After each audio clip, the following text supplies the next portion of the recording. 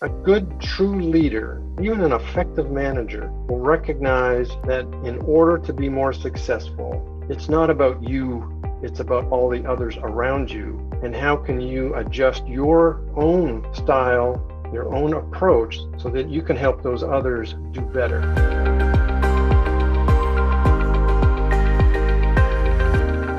Welcome to another episode of the ROI Podcast presented by the Indiana University Kelley School of Business. I'm your host, Matt Martella, joined by the Associate Dean of the Kelley School of Business, Phil Powell. Here on the show, our mission is to help organizations make better business decisions. So if this is your first time tuning in, I want to take a moment to welcome you to the Kelley family and let you know that this podcast and our resources exist for you. So if you have a question you're wrestling with as a leader, maybe you're working through a tough season in your industry, maybe you are just wanting to know what some of our faculty are doing, what some of the trends or research that's happening in the business world, or you know of a great individual who would make an awesome guest for our show, we would love to hear from you. Send us an email to ROIPod. That's ROIPOD at iupui.edu. Again, ROIPod, ROIPOD at iupui.edu. Well, I want to first off just welcome our next guest. He is a board-certified trauma surgeon, CEO of the American Association for Physician Leadership, which is the only professional organization solely focused on leadership education and management training for the physician workforce and the organizations they're a part of. Dr. Peter Angood, welcome to the ROI Podcast. Great. Thank you so much. Privileged to be here. I look forward to the conversation. For the Kelley School, this is a very special episode of the ROI Podcast because we're very elated this week that we're celebrating the recent announcement of the Kelley School of Business Physician MBA program becoming an academic partner with the American Association for Physician Leadership.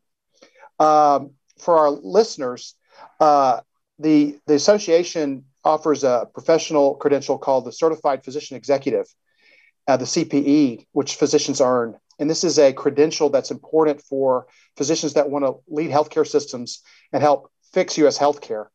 And part of that's the educational component. And the Kelley School of Business is honored to be part of now some of that journey that some of those physicians take toward that designation. It has been a designation that some of our graduates have already earned. But now we've sort of, both of these organizations, we're 100% aligned on training physicians to fix a broken U.S. healthcare system. So it's just an absolute honor and privilege, Dr. Angood, to have you on this episode of the ROI Podcast to sort of celebrate the start of a great journey together. Oh, great. Thanks, Phil. And yeah, you're absolutely right. It is a celebration. It is a celebration. We are very excited to be working with the Kelley School of Business. And, our organization is 45 years old, and our altruistic drive is to try and create larger scale change in healthcare. And a strong part of the appeal of working with the Kelley School is that you guys seem to have the same altruistic drive. It's all about trying to create that significant change in healthcare. Healthcare is a very complex industry, and those who work in it on the clinical side, those who work in it on the administrative side, all recognize that complexity. And it's the relationship such as this one that we have now with you guys. It's really going to help create that change that we've been talking about. So thank you. And it is a celebration. Good to be here.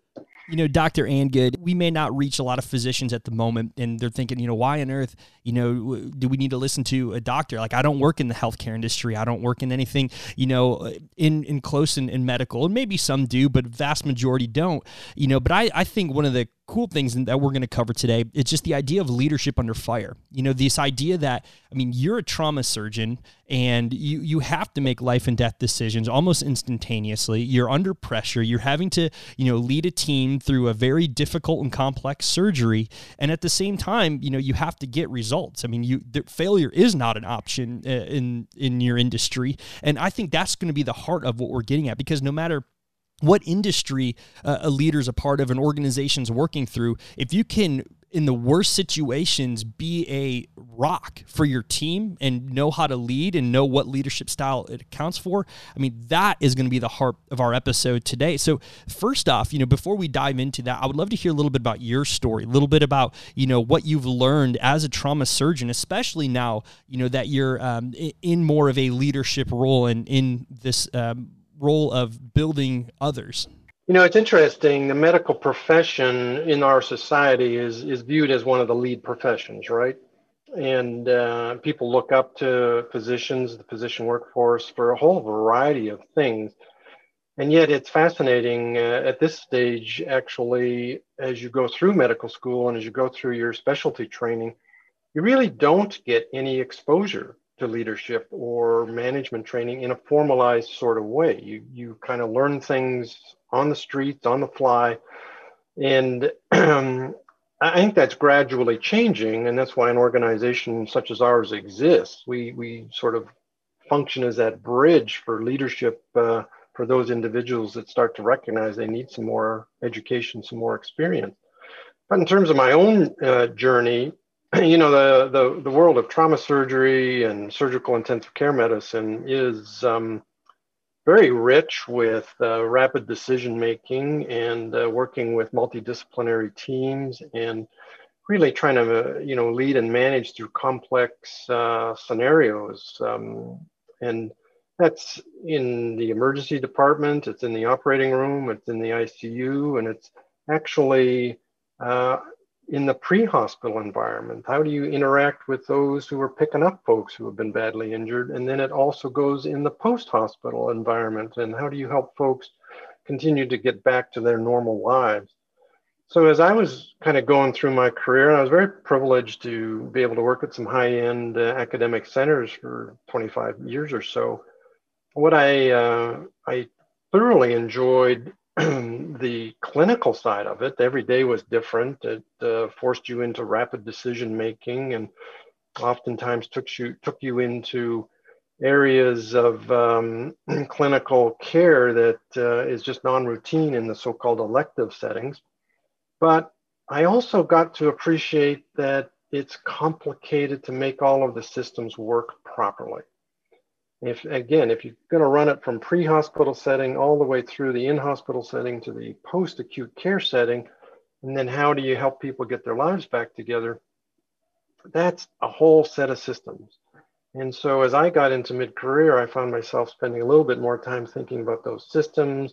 How do you get them better integrated? How do you make them more efficient? And that obviously then takes a lot of leadership, a lot of management skills to begin doing that. But then as well, as I got more interested in that side of it, I also recognized that I was wanting to help and try and create this larger scale of change. And so I've been very fortunate in terms of being able to shift out of that clinical environment. And I've been working in what's termed the so-called organized healthcare aspects. Healthcare is an industry. Healthcare is an industry. And so it's got a lot of professional associations. It's got a lot of governmental entities involved there. It's got a lot of sectors inside the industry. And so in order to create that larger scale, you need to be thinking in all those different sectors and how do you get them to be working together. I think if you add it up, quite honestly, there's 18 different sectors of sorts in this healthcare industry. And they're all poking around trying to get their piece of, in the United States anyways, that roughly $3.5 trillion economy. And yet we don't do it in an organized and coordinated way. So this association, as I said at the beginning, is oriented really to try and create that larger scale change. And we're fortunate to be able to do it with the physician workforce and the leaders of the physician workforce and the organizations where they're working. So we're really trying to keep leveraging that opportunity. So take us into, the operating room, because obviously that's where a lot of the leadership under pressure, really comes in. Let's say you have a critical trauma patient that gets, admitted into the ER, and it's go time. Yeah. Explain kind of what that culture is like in there. Explain kind of the mood of the situation, because I think there's a lot of organizational leaders that find themselves in situations where they feel like a lot of pressure. They feel the weight of, their organizations on their back. They feel the weight of this decision that could be, a make or break for their organization, their industry, for individuals. That's what you're doing every moment. So kind of start us off by what's the dynamic that's happening when a patient gets admitted into your operating room. Yeah, sure. Well, the phrase that comes to mind is organized chaos, right? And yet in behind this chaos, there is a systematized approach that needs to be led and managed. As I intimated a moment ago, they're actually in many communities, not all, there's a pre-hospital communication beginning to occur when there's a bad accident or an industrial fall or there's a bad shooting. That pre-hospital environment is dispatched, they arrive, they assess, and then they start to communicate to the trauma centers. Then there's triage decisions. Okay, is this the type of decision that's needed that the emergency room doctors can look after? And there's always confusion between trauma surgeons and emergency docs, but is this a situation the emergency room docs can do? If so, great, it just stays down there.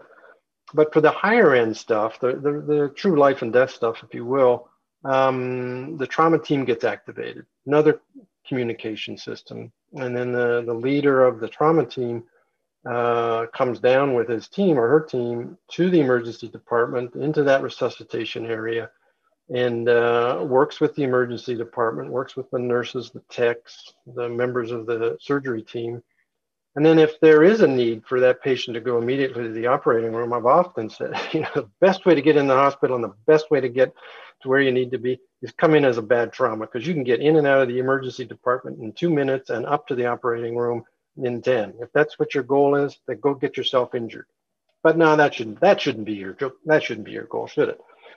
But that's the point, though. You can get through very quickly up into the operating room if that's what's needed. And that's because of good leadership, good management, and the synchronizing of these teams so that they're there.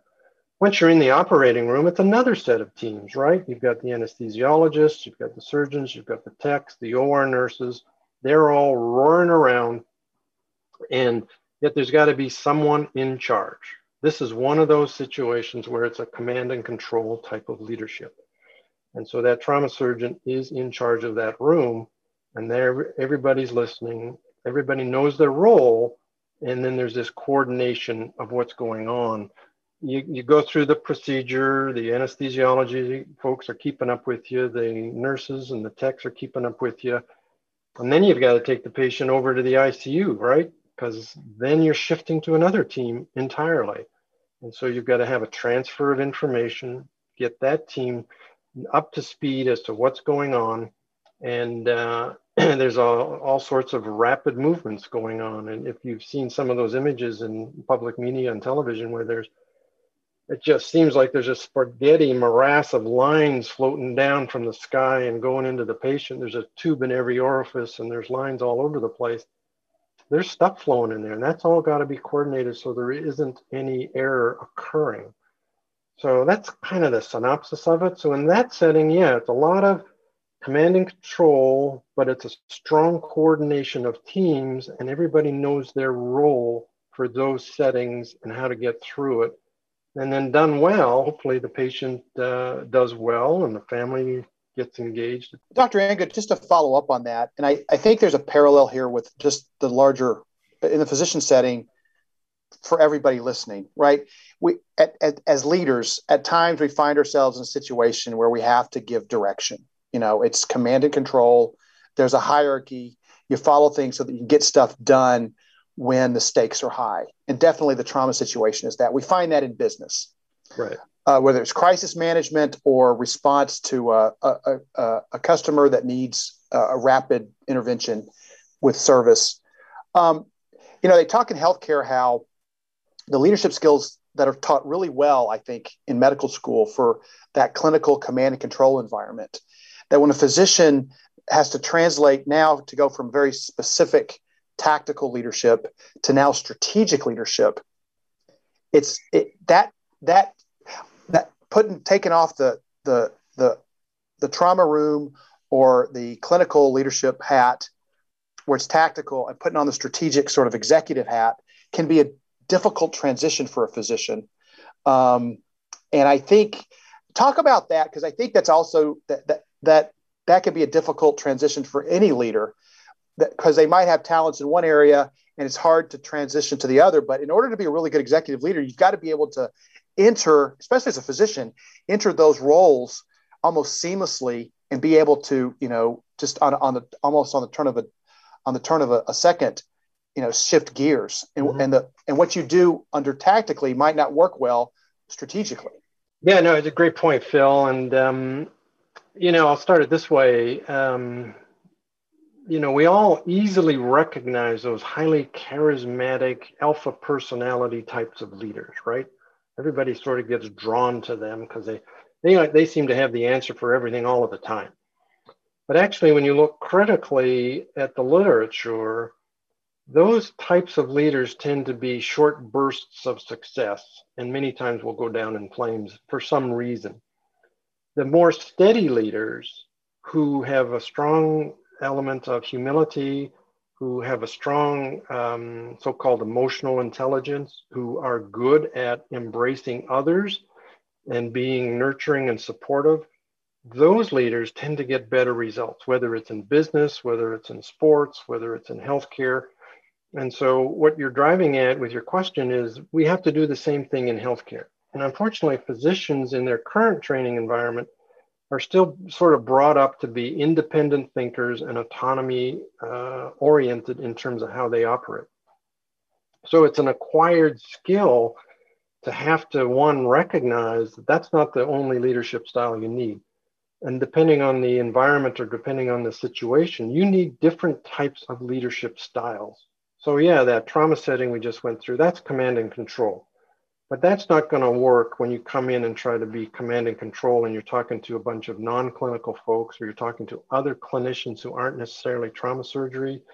And you have to shift your approach. And it's kind of like an internal switch. You have to be very mindful that you're not in the operating room right now and that you've got to take on a different type of an approach with interacting to others.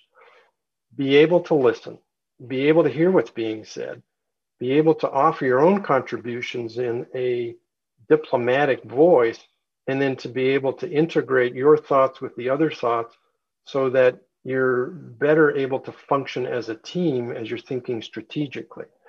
There's strategic thinking and there's tactical thinking. That's kind of part of the difference between leadership and management, right?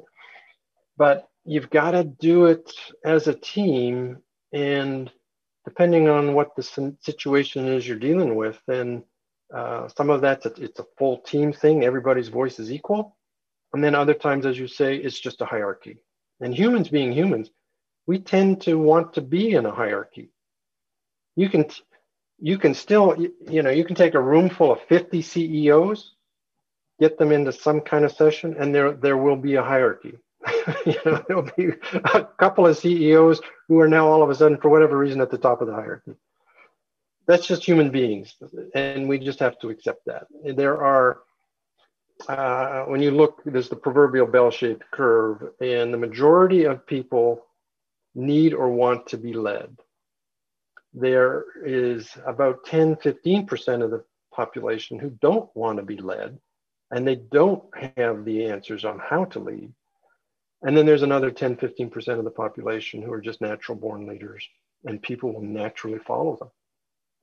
And so part of our trick that you're doing in the Kelly School and what we're trying to do is, one, to help those individuals identify themselves that they're potential leaders, but then give them the skills, give them the insights, give them the education to help them refine some of that natural leadership skill that they have so they can become higher performers and get better results.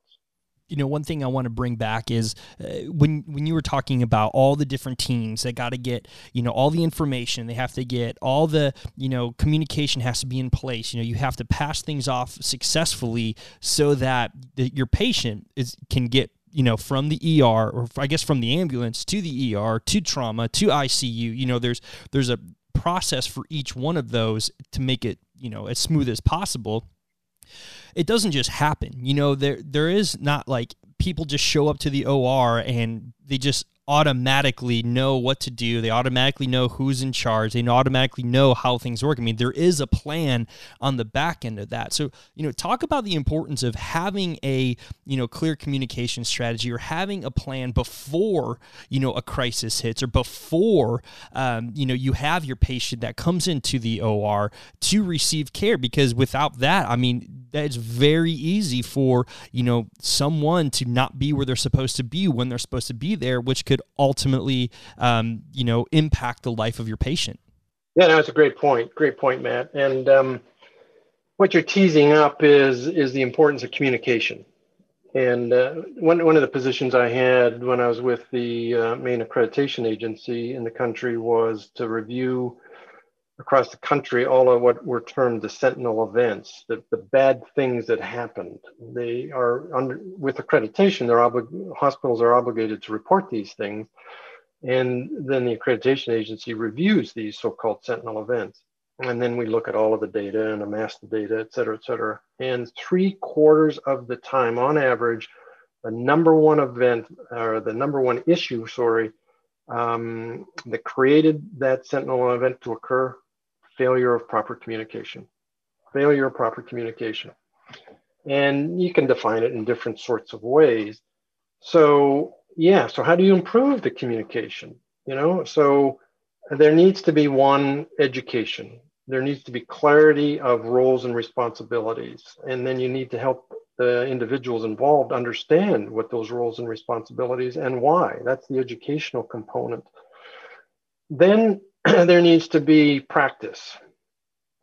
And, there's lots of opportunities in healthcare, and this is not just in trauma, but many of the medical schools and training programs around the country have opened up large-scale simulation centers, so they can take their teams through true scenarios, but using dummies and, different team modalities. But that's so that you can build your it's often referred to as your muscle memory, right? You shouldn't be trying to do something complex for the first time on the first patient.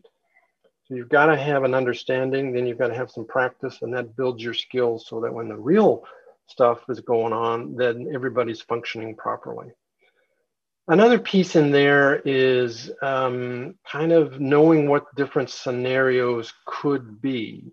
And so this is kind of an engineering term, but it's failure modes and effects analysis, so-called FEMA. If you know what you need to do in a certain scenario, then you can anticipate where the glitches might show up. And so you've anticipated the glitches. And hopefully they don't occur because you've already anticipated them, right? And then when the actual event goes on, whatever that event is, and it doesn't have to be in surgery, it could be the emergency room, it could be in the cardiology unit, it could be just in family medicine if somebody shows up with a complicated problem. But then you deal with the situation, do it as best as you can based on your training, your experience, your understanding of your roles, all that stuff, the communication. And then after the situation is kind of settled down, the other side of the communication is the debriefing, if you will. You don't have to debrief on every single thing because then you wouldn't get any work done, right? But on the important things, debrief and kind of go through what worked well, what worked less well, what failed. That then feeds back into your failure modes and effects analysis. So it's this continuous improvement loop. So, and all of that, Matt, is based on communication eventually, right?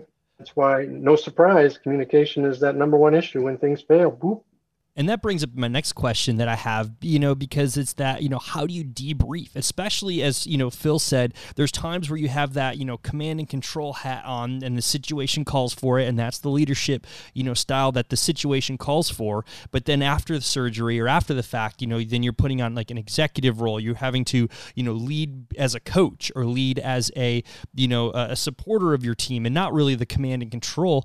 But, sometimes your team may not be aware of which mode it is. So how do you as a leader debrief with your team? Let's say you have, or even if you have someone who's being really difficult in the operating room, and you're having to be that command and control. And then after the fact, you debrief in a non-commanding and control way.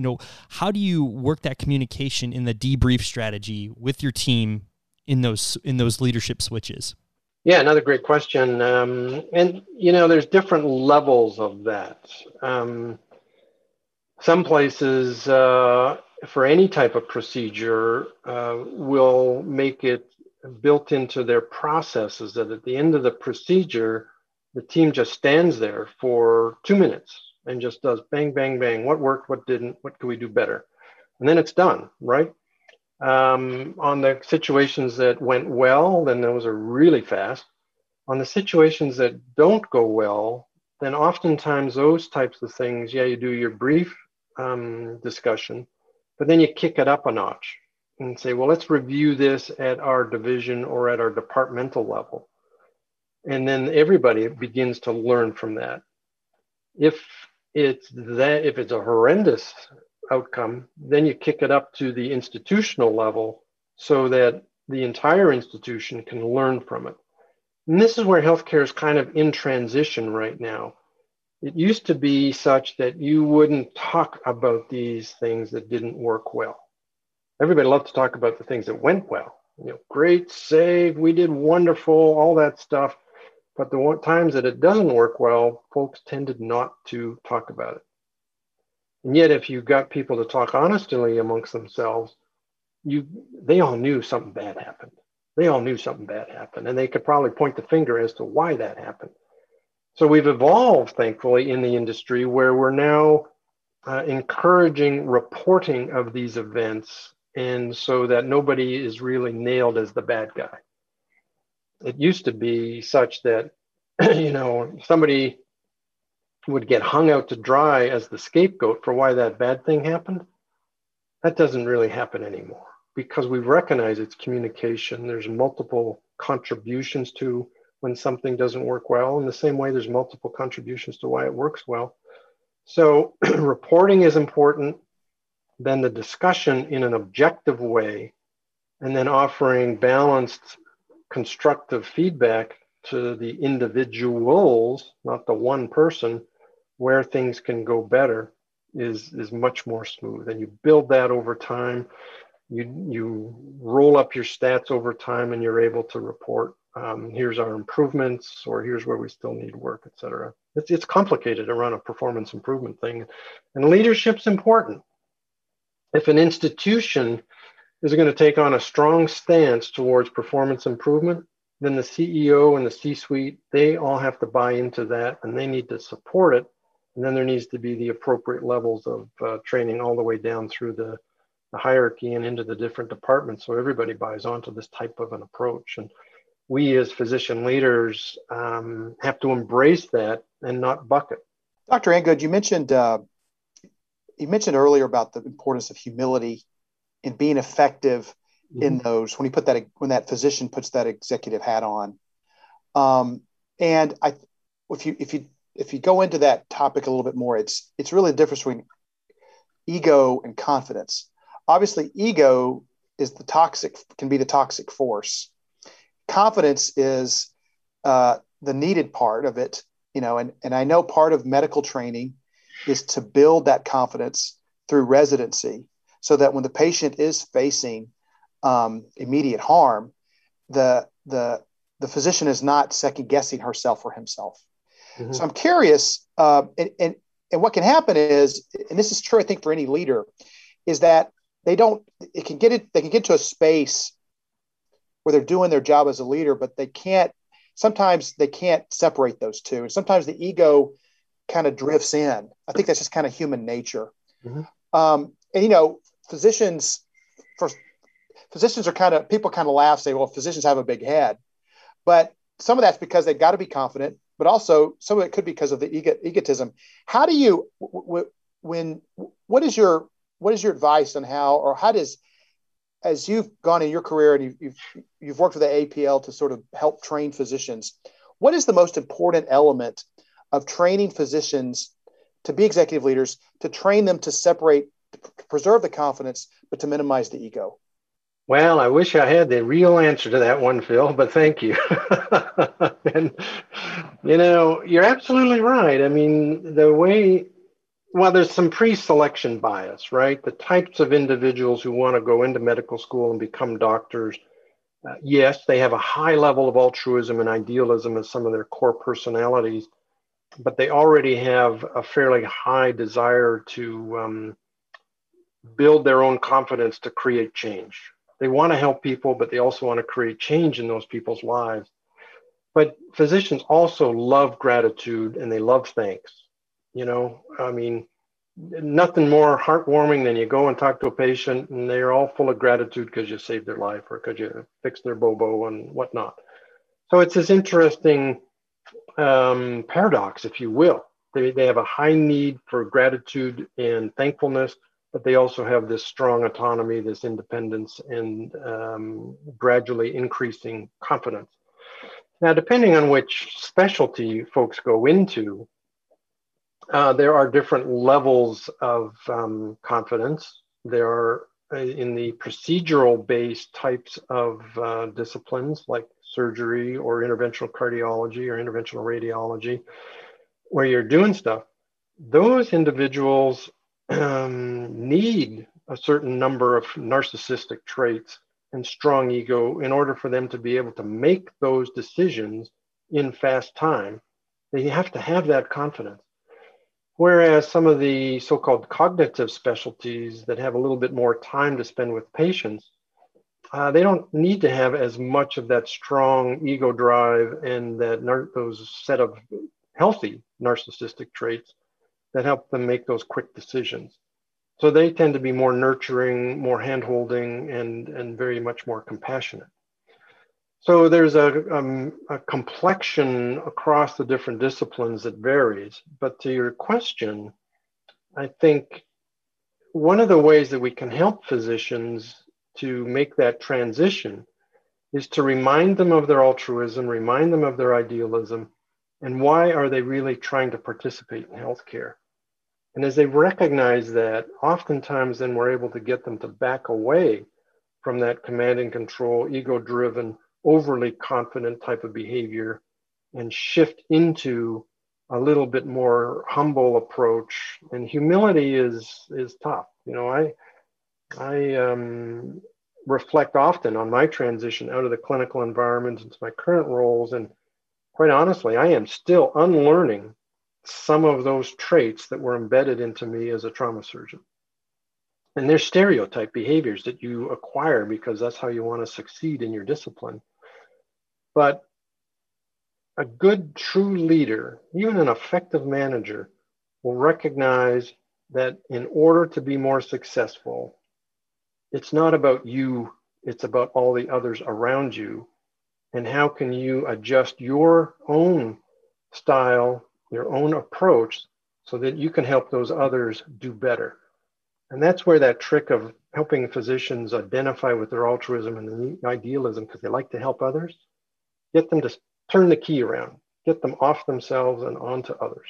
Again, Dr. Peter Angood, board-certified trauma surgeon and CEO of the American Association for Physician Leadership, which is the only professional organization solely focused on leadership education and management training for the physician workforce and the organizations they're a part of. Dr. Peter Angood, thank you so much for being our guest on the ROI podcast. Oh, Matt, thank you so much. And Phil, thank you for your questions. You both challenged me, and you guys are doing wonderful stuff. I look forward to working with Kelley School of Business in the way that we spoke about. And healthcare is important. Pay attention to it, no matter who you are and where you are in your life. This has been another episode of the ROI Podcast presented by the Indiana University Kelley School of Business. I'm your host, Matt Martella, joined by the Associate Dean of the Kelley School, Phil Powell. Here on the show, our mission is to help organizations make better business decisions. We'll see you next week.